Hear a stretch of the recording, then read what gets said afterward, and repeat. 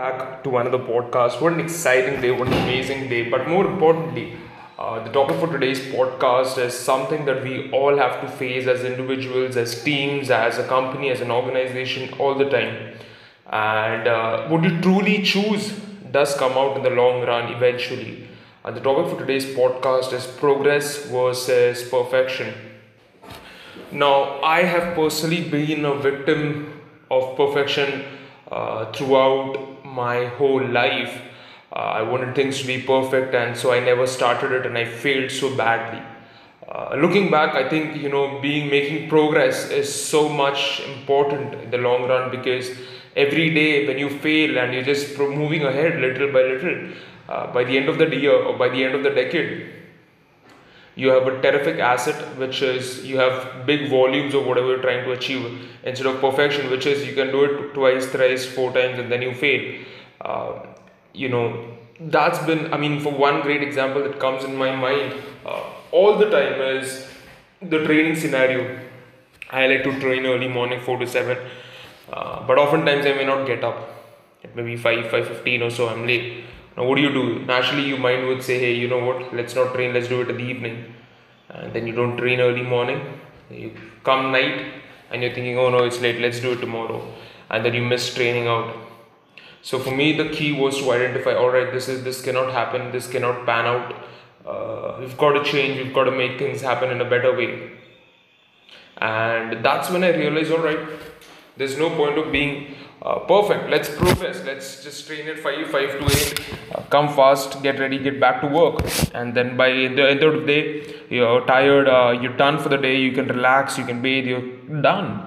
And those were the important lessons which I learned over time, which said, hey, you know what, this was a mistake that I made. Now let's try to make it so much more better. And that's how I realized, all right, this could be such a big thing.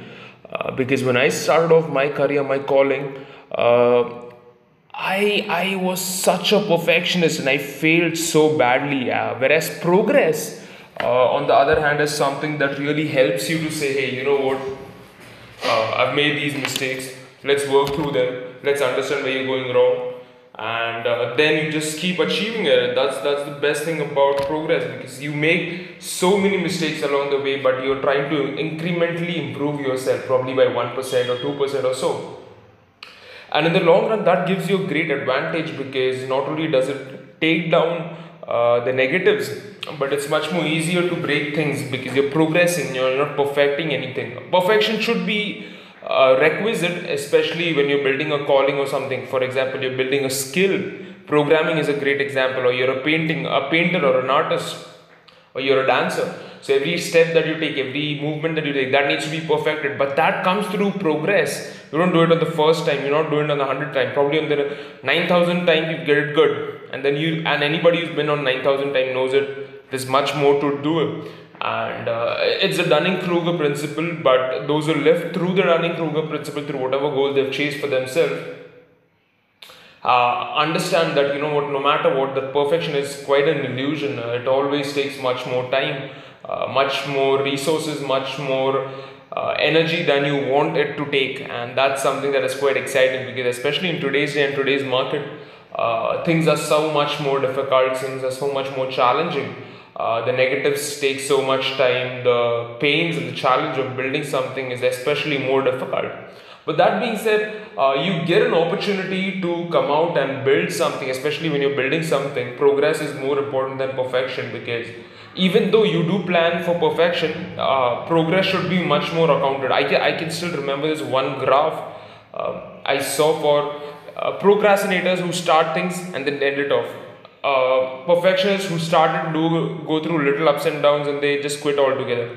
Whereas progressive people are somebody who go through the ups and downs, the pros and the highs, and they come up at the top till the very end. And that's what really helps you in the long run. You have a process, you have a discipline for achieving those things, and that's how you go through the distance. Especially because in today's time or age, these are the important things which really help you understand things. Okay, you made a mistake, no problem, cool, let's improve, let's get back, let's say see where we went wrong, let's understand why we're doing it, how we're going to do it, and then you just get at it. And that's something that's worked so brilliantly.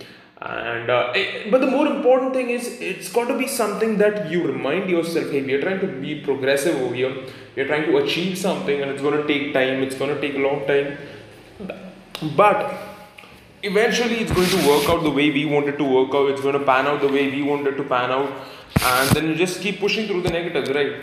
And that's something that's worked brilliantly for me, because it's something that works brilliantly for anybody, as a matter of fact.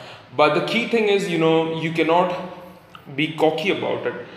You cannot be somebody who says, oh, you know what, I've achieved certain things, now it's time for me to put my legs up and relax. I think that's the biggest impediment in your dreams. I think Elon Musk is a great example, and his team that he's built around SpaceX, Tesla, or whatever other organizations that he's been working on. Come to think of it, now it's Twitter and all of those other things, Solar City, the Neuralink, and all of the boring companies, all of it. But then the two companies that he's leading with an hands-on approach. His goal is, to always bring the team to a uncomfortable level, and then the team step by step breaks it down and come to a comfortable level, be able to achieve that, and then again make them uncomfortable, and he's uncomfortable with them just as much. So that's one of those mindsets where you're extremely competitive and it really helps you out. Eventually pan out in the long run, because not only does it gives you a great advantage to achieve, but it keeps you better. It keeps you on your toes. Again, you're never resting on your laurels, and that's the more important thing, especially in today's time. Rather than any point of time, anytime you rest, or you said you've achieved and you put your legs up, the challenges of losing is 10 times more. So that's probably one thing that I've learned over time. So this is probably my 1 cent on progress versus perfection. Let's catch up soon. Thank you.